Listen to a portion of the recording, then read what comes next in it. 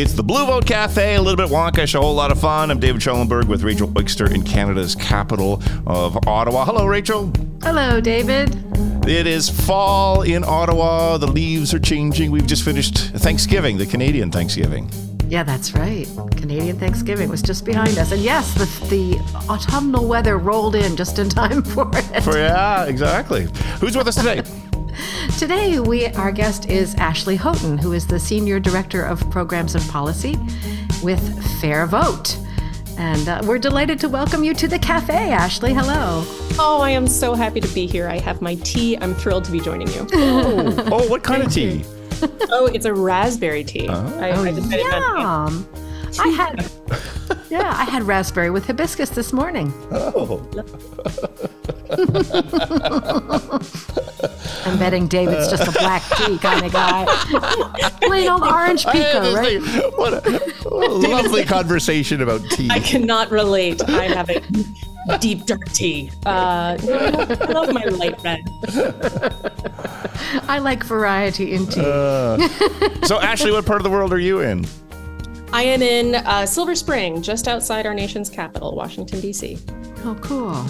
Not far from my birthplace of Kensington. I remember you mentioning that. I believe, yes, I am actually from Rockville, Maryland, famous for the song Don't Go Back to Rockville, which I've done multiple times, but always grew up outside of our nation's capital and one day always aspired to become part of that advocacy machine. Right. Oh, how wonderful. Yeah, so tell us everything. We want to know about FairVote, and we want to know how you got involved in what you're doing. So why don't you start by telling us what FairVote is, how it got started, who started it, and why? Sure. So FairVote was started in 1992 by our co-founder, Rob Ritchie. And there were, certainly a swath of others that were heavily involved, including presidential candidate John Anderson. I don't remember. Mm-hmm. I don't remember the third-party candidate who was running at the time. But it started as a research and advocacy organization. And I think you could safely look back and say that for a large part of our history, FairVote was really trying to research which election reforms would lead to a better democracy for all Americans. And then we started market testing them and saying, like, which ones would people actually be interested in? Which ones would they get behind? And we identified a couple as having real strength. And so I would say for the last decade plus of FairVote's work, we've been researching ranked choice voting and the proportional form of ranked choice voting, and then also advocating for those reforms across the country. Right, right. And so this is... It's the system where if there's 5 candidates running, you number them in your favorite from number 1 to number 5. That's right. Yeah. And although then, you can always just rank 1 if you prefer. Yeah. Right. Yeah. You don't have to pick them all. Yeah. And then what happens? And then let's say there are a whole bunch of candidates that are running for one spot. If your favorite candidate will not show any sign of gaining traction and the support is kind of broad across the field, your second choice will count as your next choice until someone emerges with a majority of voters represented in the outcome. So yeah, generally you count them all up, and then whoever's in last place, you take their votes and distribute them. Exactly. Yeah, to wherever. And you honestly believe this makes for better elections? Oh, I can share. I've seen this in person. So I came across this as a convert, and that's often what you see from people who care deeply about ranked choice voting. I've worked on a number of other political issues, and I just found myself banging my head against the wall for decades, years. And I was I had voted in a local Oakland election. I didn't remember the experience, I will freely admit, at all. This was in 2016. And I was talking to my brother, who both of us are Australian on our mother's side, but he actually lives there now. And he said, yeah, Ashley, if you all just had ranked choice voting, this would all just be so much easier. You wouldn't have all of this spoiler effect. You wouldn't have all this strategic voting that you all are doing. People would actually be incentivized to try to win support instead of trying to get their opponents' supporters to stay home on election day. And I thought, Grant, what are you talking about? And then I looked it up and I realized that I'd already voted in a ranked choice voting election. Oh my goodness. Well, this is so straightforward. Why don't we have this nationally? And so I discovered FairVote and quickly came on board and didn't realize how extraordinarily popular this reform would be. Like, I mean, look at the world right now. It is nearly impossible to do anything. It is very difficult to feel like you're making an impact in the world. And ranked choice voting in particular has been the fastest growing nonpartisan election reform in the country. In that election that I voted in 2016, there were only 10 cities that had access to it nationwide. And now we have 49 cities and counties. We have 2 states that use it across the whole state. So it has been pretty extraordinary seeing this gain traction. Yeah, in Canada, the political parties have used it to pick their leaders since the 90s, I'm pretty sure, with one of them. So it's been around for a while. It's not a new idea at all. Yeah, it's not a new idea. And it's really, I think, one of the most straightforward ways to deal with some of the most fundamental challenges with our democracy right now. So I mentioned strategic voting. I think everyone's been in this scenario, right? You're sitting down, you have your list in front of you, and you find yourself trying to decide who is the lesser of two evils. It's like, oh, I really want this person, but I know that if I do that, I'm just going to throw my vote away. This removes that concept because you can safely rank someone first and know that if they aren't a viable candidate, it will always come in second. And then the other thing that it does is it creates this incentive structure through the campaigns process where if you're a candidate, your goal is to try to get as many people's second place support as possible if you can't be their favorite. And so instead of mudslinging, what it does is it contributes to this culture of more collaborative campaigning, of positive campaigning, trying to win other people's support. And it also lowers barriers to participate for women and for candidates of color. So like who gets hurt by this spoiler effect, right? It is people who are told to wait their turn, and who is told to wait their turn. It tends to be women, it tends to be younger candidates, it tends to be candidates of color. And so ranked choice voting removes that, wait your turn dynamic. Right. So the cities that are using it now, are they using it to pick the mayor or councillors, or what are they using it for? Yeah, I mean, they can use it across the board. So we've seen it used in political primaries. So let's say you have a competitive primary field. 2020, good example of that. We had a very busy primary field on the Democrat side. This can help winnow that to a candidate that can really lean into that general election with a lot of consensus support. But it's also used, in Alaska and Maine, across the state, and in Maine and federal elections as well, all the way down to city councilors. I've seen PTA members elected with this. Mm-hmm. Ranked choice voting isn't all one thing. So we should probably talk about the alternatives within that fairly broad category, actually. And I think FairVote has a particular advocacy in that regard. Right. So there are many different election reform methods out there as there are fish in the ocean, right? So and I think that particularly when you get the kinds of people who care about elections as we see at FairVote, all of us tend to come to the table with an idea, right? But we tend to support the version of ranked choice voting called the instant runoff that's been used. So for us, what was most important was identifying the use case scenario where it had been tried and true in the real world and that we could see it implemented effectively. Now, the good news is because it is a reform that works with other election methods, you can see it used in a place that uses, say, like top 4, top 5 voting, where you have an open primary and then you use ranked choice voting to select from the top 4, top 5 candidates.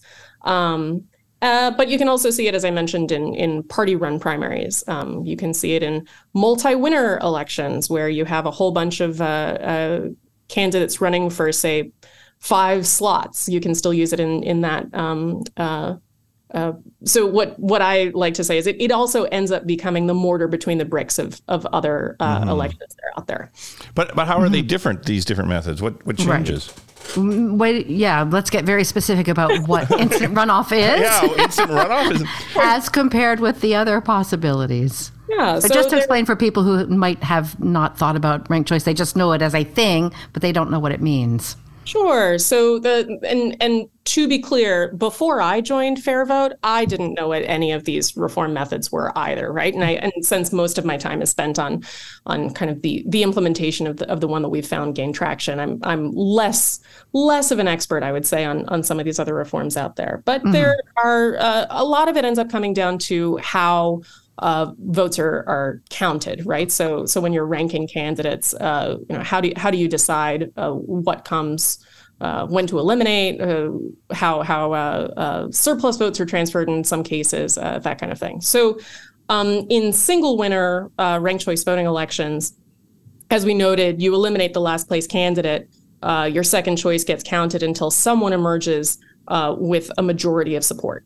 Right. Now, in something called a proportional form of ranked choice voting, let's say you're electing people to multiple seats. That's an opportunity where your goal is actually to lower the threshold, because what you're looking for is for as many voters to be represented in the final outcome as possible.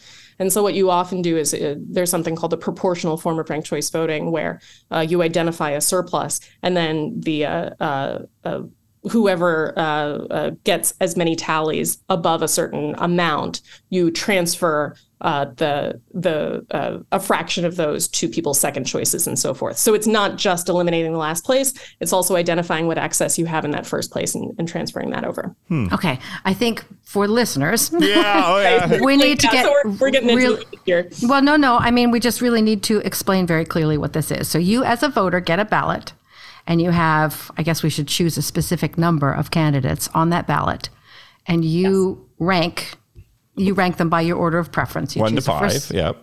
Okay, so we're saying 5. Yeah, I just pick a number. First, second, third, fourth. Fifth choice. Okay, so you collect the ballots, and whoever gets the fewest number of votes of any of those first, second, third, fourth, fifth choices gets thrown out. That candidate's no longer in the mix, right? Right. Yeah. And so you take the ballots from the people who ranked that person first, and you redistribute. You take all of their votes and you count those. Whoever their number 2 choice is. Whoever their number 2 choice is, you Yeah. count those votes as if they were their first choice Right. among the 4 remaining candidates. Right. So, right. And now, go ahead. A single winner, let's say you have David, Rachel, and Ashley on the ballot. We'll make It's very Now we got simple. 3 people. Right? And you really like Rachel. For obvious reasons. For obvious. The charisma alone, much less the platform, right? And so you really like Rachel, but you could live with David, kind of like David too. But Ashley's the worst. You really just don't want Ashley. So on your ballot, you would pick Rachel first, and then David second, and you might leave me off entirely. Right. So you have your ranked. Now, when we're counting those ballots, let's say Rachel, despite being charismatic and having an excellent platform, you just don't get that much support. It's not your day. Right. Anyone who selected you as their first place candidate, you would look at those. We would say Rachel is no longer in the running, and you would count up from the people who selected you first, what were their second choices? And so if more of them chose David over me, that means that David ends up winning the election. Oh. You didn't know you were going to come out ahead. So let's put it in a different context, right? So let's say I am a really divisive character. It is very, I am coming out here and I am saying, don't vote for Rachel, don't vote for David, just vote for me. Stay at home. These people are the worst. I might not win your supporter's second choice. Right? So that's part of how that works as well. But let's take it in another context. So let's look at something like a presidential primary, right? Yeah. So something that happens a lot with Democrats abroad, you're often hopefully voting by mail, right? let's say you have a competitive primary, you have, say, 10 people who are running for this very important office. What happens if between the time that you select your favorite candidate on your ballot and you send it in, they drop out before Election Day, which has happened. So, oh, yeah, absolutely. So we saw in the 2020 cycle, 3 million people lost, like it was a wasted vote on the primary side because there were so many candidates who dropped out between early voting and Election Day. Mm-hmm. So ranked choice voting, you could have selected your second choice. Right. So it gives you a little backup protection. Fair enough. Yeah. Mm-hmm. But coming back, go ahead. Oh, yes, go ahead. No, go for it. Oh, no, we strayed a little bit far from where you had been, where you were talking about surplus votes. The problem comes in, we're talking large numbers. We're not talking... Sure, no, of course. 6 people choosing between the 3 of us. Let's say, and what I'm talking about is the proportional form of ranked choice voting. Right. Your goal is to try to get a final group of elected officials who reflect the interests of the voting populace as much as possible. Like, how close can we get to that level of accuracy? Mm-hmm. And so let's say there are 3 slots that are available, 3 seats that are available, and you have 5 people running. Right. In that scenario, we have, and I can kind of get into math. I'll admit I was a communications major, government. I'm not great at the math part. But you would actually have a threshold that's lower than 50%. It would be 25%, because anything above 25, you know that someone's going to win one of those 3 slots. So in that case, let's say one candidate has an overwhelming amount of support. Nearly everyone likes this. Mm-hmm. What you want to do is be able to support that person for that one seat, but not lose the power of your vote because they're a popular candidate. So what we do with that is anyone who gets more than 25% support in that first round, you take that surplus, so whatever's above that 25%, and you just transfer a fraction of people's support to their second choices. So it's kind of like if you were going into a store and you know an ice cream costs 80 cents and you have $1 in your hand, you really want to get that 20 cents back because you know you can use it. You know, mm-hmm. it's a way to really squeeze as much power as possible out of your vote. And then what ends up happening is you have 3 winning candidates. You go back and you eliminate whoever's in last place until you have 3 candidates who are showing support, not just from the carryover of people who really liked the most popular candidate, but mm-hmm. also those who liked unpopular candidates. They get their votes redistributed as well. And what's that version called? It's called the proportional form of ranked choice voting. You've also, it's a very old method, but it's also one that has a number of different names depending on who you're talking to. So the single transferable vote, it can get real wonky real fast. Well, I think that's one of the things you've started struggling with is how many, let's call them official common variations of ranked choice balloting are there? Well, so there's the theory, and then there's the practice, and what's happening. So I would put them in 2 categories. It's where you have one winner, and then where you have multiple winners. Okay, and so right. When it comes to one winner, there's really one standard there. It's the instant runoff. When there are multiple winners, there are kind of variations on a theme when it comes to the proportional form. So when I first started thinking about ranked choice voting, I didn't do any research at all into the different ways to do it. Sure. I'll tell you the specifics we were looking at renaming our local chapter of Democrats Abroad. The name for the chapter was at the time the National Capital Region, which didn't work in an international context because it could be the national capital of any country. Everybody's got a national capital region. Including the U.S. And we are in Canada. So it needed to say something about where in the world we were. And we came up with, I think actually it was 6 different possibilities. And it was my initiative to get the name changed. And I was running how it was done.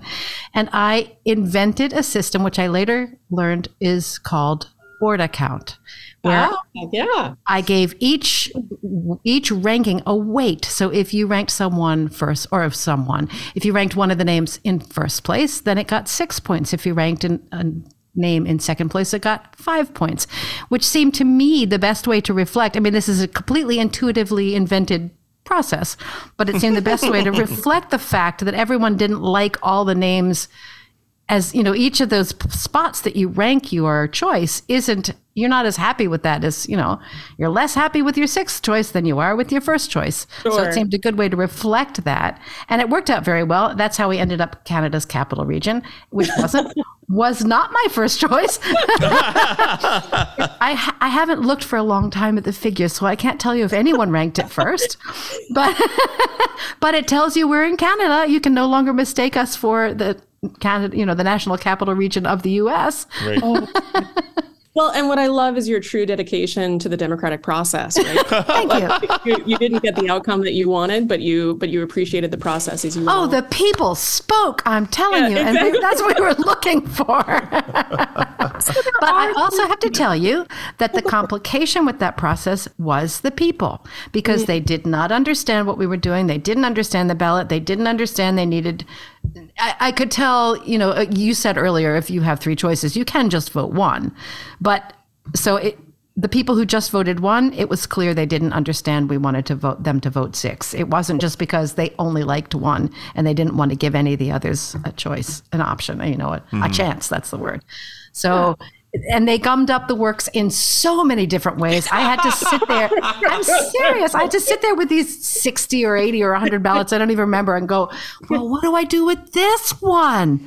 Yeah. So it's not easy. So, and I'm sure that what also happened is what we often see with other kind of, everyone kind of has their best mousetrap, right? That they think will solve democracy. The unfortunate thing is there's really no one perfect, like this will solve everything. We like the instant runoff method, but one of the challenges that you ran into is what is the difference between someone giving, certain points out versus others. So like, I think you could actually compare this to something like a pain scale, right? So everyone has a different interpretation of what a 10 on the pain scale is, right? Oh, yes. I see what you're saying. Right. I remember in the hospital them saying, so is this a 10? And after I just had my baby, and I said, well, I suppose it could be worse. So I think that's often what happens with these other mechanisms as well. And that is particularly what you see in modeling. You assume that human beings will be rational actors. You assume they will all have the same assessment of how much they would rate something. So the reason why we like ranked choice voting is that it's very difficult. It's not impossible, but it's very difficult. And it's particularly difficult in real life scenarios to vote strategically, right? To try to mess the system. Because everyone can rank things in order of preference, no matter how much weight it has, right? So if I'm in the grocery store and they don't have carrots, I will settle for celery. It doesn't matter how much more or less I like celery than carrots. What matters is I know that my second choice is my second. So in the real world, what are you seeing as the difficulties and the complications with this? So I think the good news is most people get this pretty darn intuitively. There was actually, I don't know how scientific this was, but one of the organizations that I deeply admire, the Ranked Choice Voting Resource Center, did a study with kids in a school. They didn't do any kind of voter education at all. They just gave them a ranked ballot and said, rank these in order of preference. And the error rate was very low, right? So you don't have to go in with a huge amount of voter education, but it does merit some investment in it, right? You want to make sure that it goes well. And particularly anytime that you're introducing something new, you really need an implementation rate that's stellar to try to maintain public support for it. But I would say for a long time, our opposition was just the unknown. It was what is this new system? Will, particularly for those who are already in office, will this hurt me, right? Is always the first question that you get. And so I would say a lot of our work has been to quell those fears and to illustrate to those who are legislators that, in fact, this is often a better way for you to campaign and yield better outcomes in a way that supports you and supports the party at the same time. But even the descriptions you've been using already, it almost sounds like what happens is everybody's fourth choice wins. And do we ever end up with out of 4? Right. I mean, this is the way you're describing this. It really sounds like how often is there a first round and one person gets enough votes, or is it really the ultimate compromise and everybody just has to accept the fact you're never going to get the candidate you actually want? Yeah, a come from behind winner is actually not that common. So, depending on how far you look back, it could be between 4% and 6% of elections involve a comeback winner. I would need to track back to see what our latest data is on that. But in 90% of elections, whoever the front runner is at the end of the first round will be the person who ends up winning. Because I just try to think in any election, there's usually, you might have 10 candidates, but there always seems to be only 2 or 3 that are the viable candidates, for lack of a better word. Yeah. And really what it does is it gives that leading candidate the mandate to lead, right? So what often happens is if you have some of these really competitive races that you've seen in the past, like I live right outside of DC, we have a DC city council races where you have 24 people running for 2 slots, and whoever wins, like, man, they've got a tough job at it, right? They're coming in. Yeah. They don't have a lot of support. They had a really fractioned constituency. They have a lot of people who are calling their office saying, I didn't vote for you and I wouldn't vote for you again, right? And they won anyway, right? And so it's really hard for them to go into office with that kind of confidence of like, oh, no, I actually have support. But for a lot of frontrunners, that would just reinforce the existing support that they have. Mm-hmm. I'm also thinking about it in terms of how you report it. So those people come in and the results were, they were the top choice of 2%, and they were the second choice of 10%, and they were the fourth choice of, whatever. Right. I mean, that does mean they start off with a burden, but those are results you have to report, I would imagine. You can't say, oh, just they won. So if you're coming out of that first round with 2%, I'm pretty sure you're the first to get eliminated, right? Like, you still need a solid base. You really can't. I mean, I'm sure in some models you could set up a scenario where someone wins, but you really do need a strong base of support. Okay, say 30%. But my point is that when the population is accustomed to this person is 100% a winner, instead you get a report that, well, they did pretty well in the first one, but they weren't most people's first choice, maybe, right? Maybe it's well less than 50%. So, yeah, but it also indicates that there was some lack of consensus among that voting base, that maybe where you need to bring your voters together. Like now gosh, I should really be talking to this community more.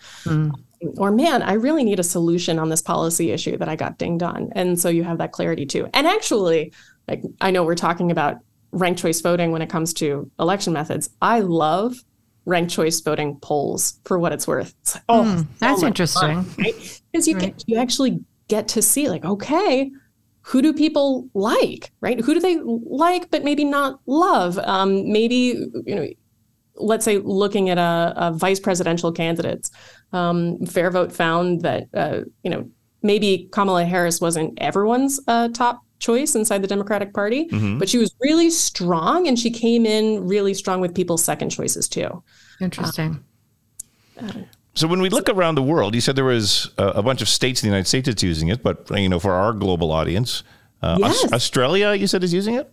Yes, Australia is using it. And which version? And what are they using? And is that nationally? Yeah. They are using it nationally. Now, they also have other mechanisms set up, including mandatory voting, right? So, Right, they do, yes. Democracy sausage. Yeah. But New Zealand also uses this form of ranked choice voting. Ireland does as well. It is truly popular overseas. And actually, a lot of folks who are listening to this might have used ranked choice voting before, because Democrats abroad used ranked choice voting to select delegates in 2020. Yes, although that was in our delegate selection plan proposal for the coming election, and the DNC apparently did not allow any jurisdiction that didn't have ranked choice voting dictated by law, denied our using it.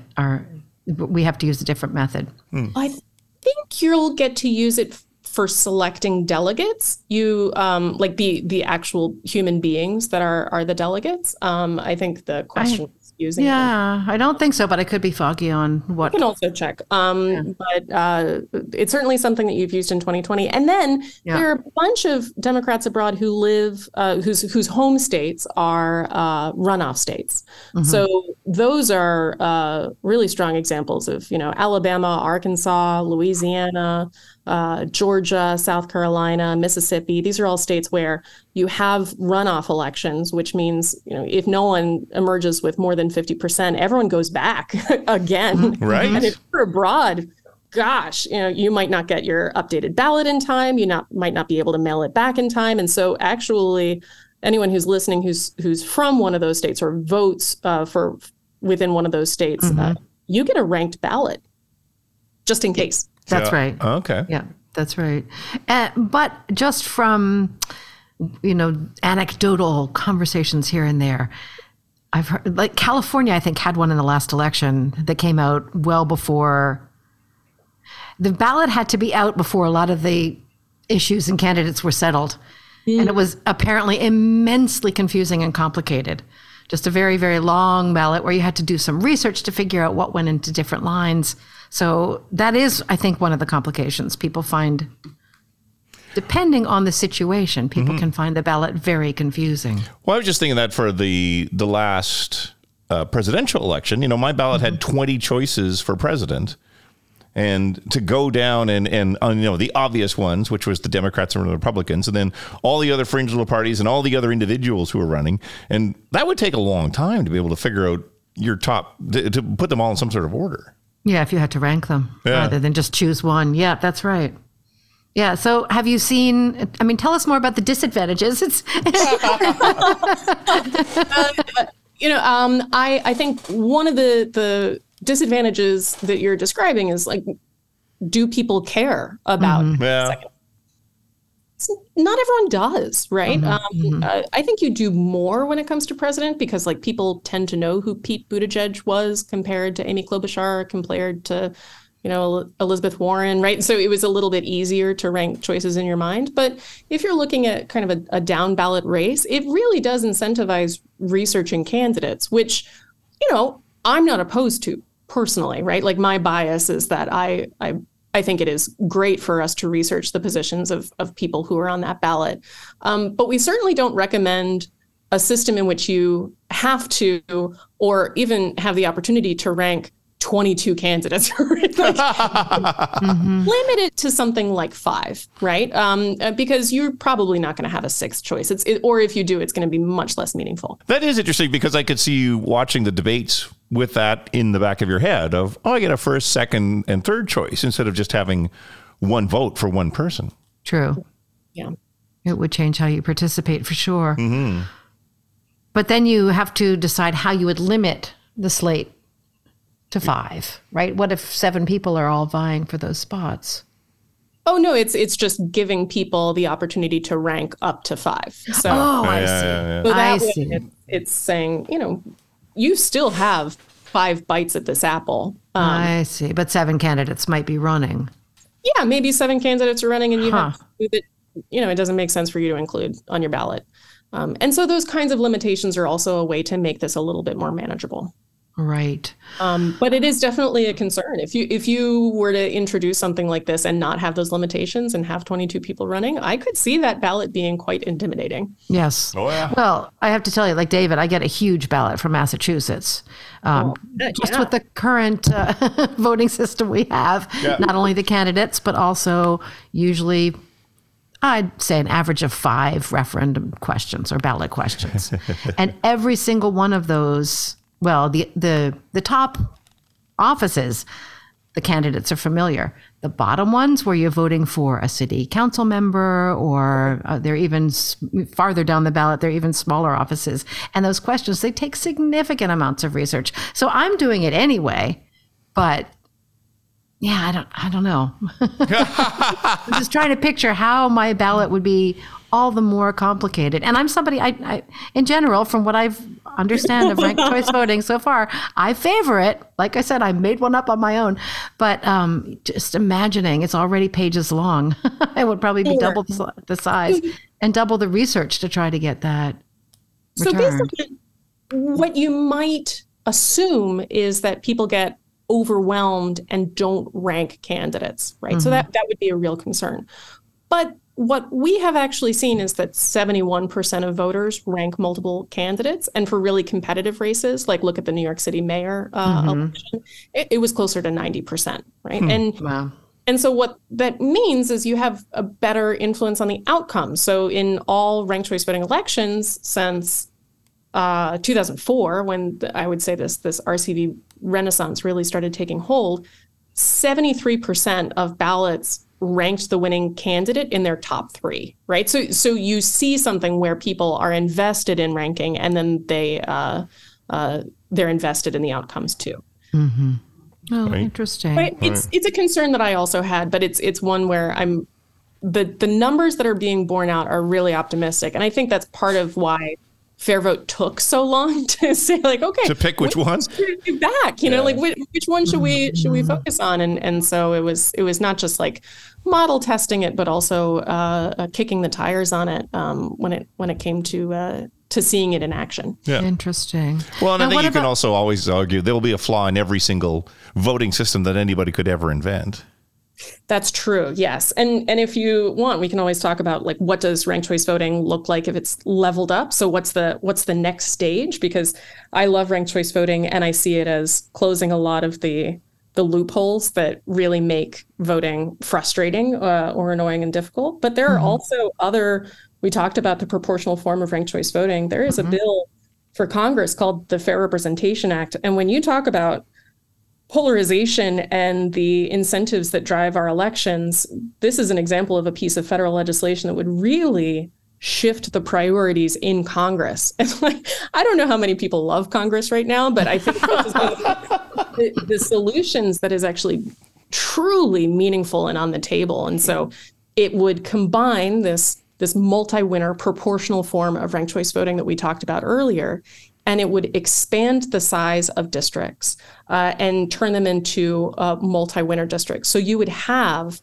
more than one member of Congress that you're voting for on election day, and the incentives completely change. Like, there's no such thing as gerrymandering at that point, right? You can't even find a computer that can game the system. Right. You members of Congress, you have one who will always listen to you. You have probably one who will never listen to you. And then you have someone who has to fight for your vote, right? So I live in Representative Raskin's district.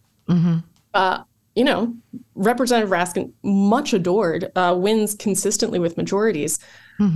If I call Congressman Raskin and say, listen to me on this thing, he could. he probably would. He seems like a nice guy. Yeah. If I called him and I said, I need you to care about this thing that he, really doesn't care about, he could easily just hang up, right? Whether or not I'm a supporter, because his margins are just so big that he's not fighting for my vote. But if we start to introduce legislation like something like the Fair Representation Act, I would have 5 members of Congress that I could call. I might have a Raskin who, might not need to worry about me as much, but I might have someone who's actually fighting on this. Or I might find that my members of Congress can work together in the same district, despite being across a political spectrum on something. Interesting. But over a bigger geography. Yeah, sorry, exactly, go ahead. Over a bigger geography. And that's how you get more Democrats represented in Arkansas, right? So how do you set up a system where Democrats in Arkansas and Republicans in Boston actually, have a reason to vote for a member of Congress? Right. That's interesting because I know here in Ottawa, there have occasionally been voted the idea of, currently we elect city councilors and each one represents a specific part of the city called a ward. Yes. And it has been floated on occasion that we should just elect a bunch of councilors who will represent the whole city. And I think it's a terrible idea because they're not answerable directly to the people who put them in office. So would it work on, you paint a very attractive picture, but would it really work that way? So you have a larger geography, but the margins are lower, right? Your threshold is not 50%. It's something lower, which means that it's the stakes are higher. You might have a larger district, but your voting populace is going to have a much greater impact on whether or not you get elected. And it makes sense for you to work together with people, not just within your party, outside of your party. It'll still create space for either side of the political spectrum because of that lower threshold, right? So you can have your party purist, but you're also going to need people across the spectrum represented too. Right. Interesting. I would suggest look into it. And now what makes it great is the ranked choice voting part, right? So just increasing to multi-member districts alone, it's okay, but it might not get you across the finish line in the same way. Right. But that's, when I get really excited, when I'm like, oh my goodness, the world could be a brighter, more beautiful place, it's almost always because I'm dreaming about that big, bold, beautiful reform. Well, and in Ottawa, in Canada, we just use it to elect a new speaker for the House of Commons. But I do wonder, which version did they use? Yes. I'd like to dig into that too. What's really, you asked what the hardest part is. Yeah. I would say, speaking honestly, the hardest part is convincing people that it is possible to change elections, right? We are living in a society right now where it is just nearly impossible to do anything anywhere. And people's faith in government is at an all-time low. People's faith in the concept of democracy is at a low. And so, it's getting people to believe that the cure is possible is almost more important than making sure that the cure works, right?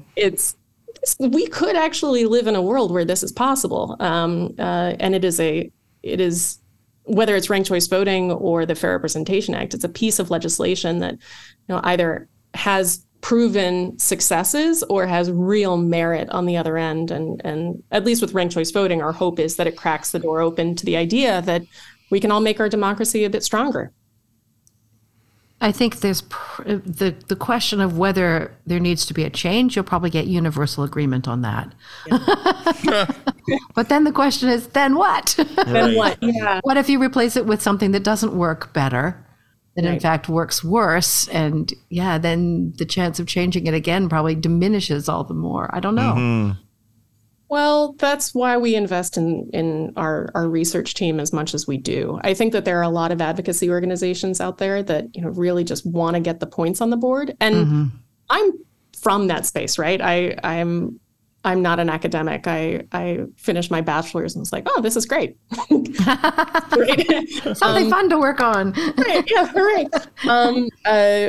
But I think you're totally right that we need to prove that this works. And it means making sure that implementation is perfect. And we work with a lot of organizations that are on that implementation side. But it's also, we research truly every competitive election beyond a certain threshold. We researched ranked choice voting ones. We researched the non-ranked choice voting ones, the runoff ones. How much did those runoffs cost? How much money could you have saved?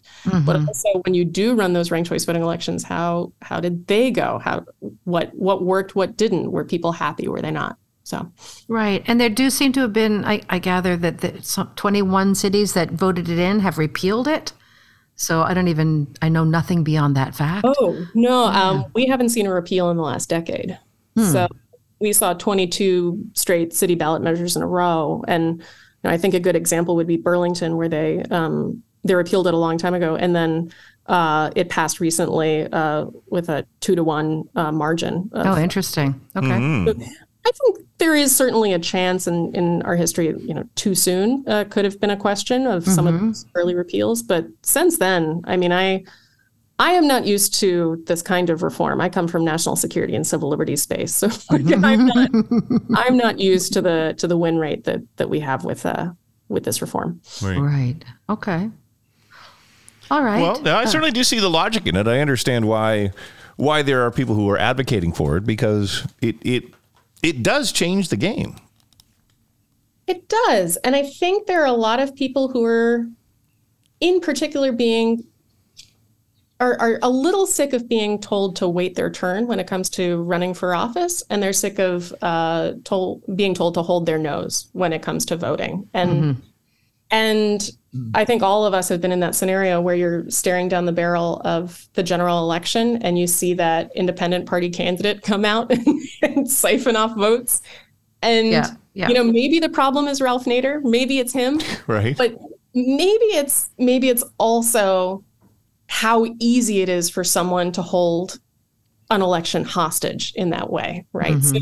So I think I personally was kind of sick of that panic that I would get and wanted to figure out why do we set it up so that I feel panicked every 4 years, So I think that there is a real opportunity there.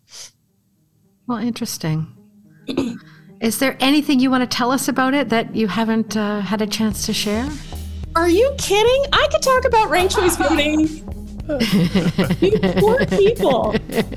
You don't realize how similar to Thanksgiving this was for me. Oh. Talk about Canadian Thanksgiving. I would have just been sitting there like, oh, well, have you considered surplus transfers? But I'm so appreciative of this space. And in particular, I'm so appreciative of the Democrats abroad who, honestly, when it comes to ranked choice ballots, have been doing this since long before it was cool, like way before I ever did. So I deeply appreciate your listeners. Awesome. Well, thank you. And thank you so much for joining us. Thank you. I'm Rachel Oikster with David Schellenberg in Ottawa, Canada. Thank you for listening to Democrats Abroad, the Blue Vote Cafe.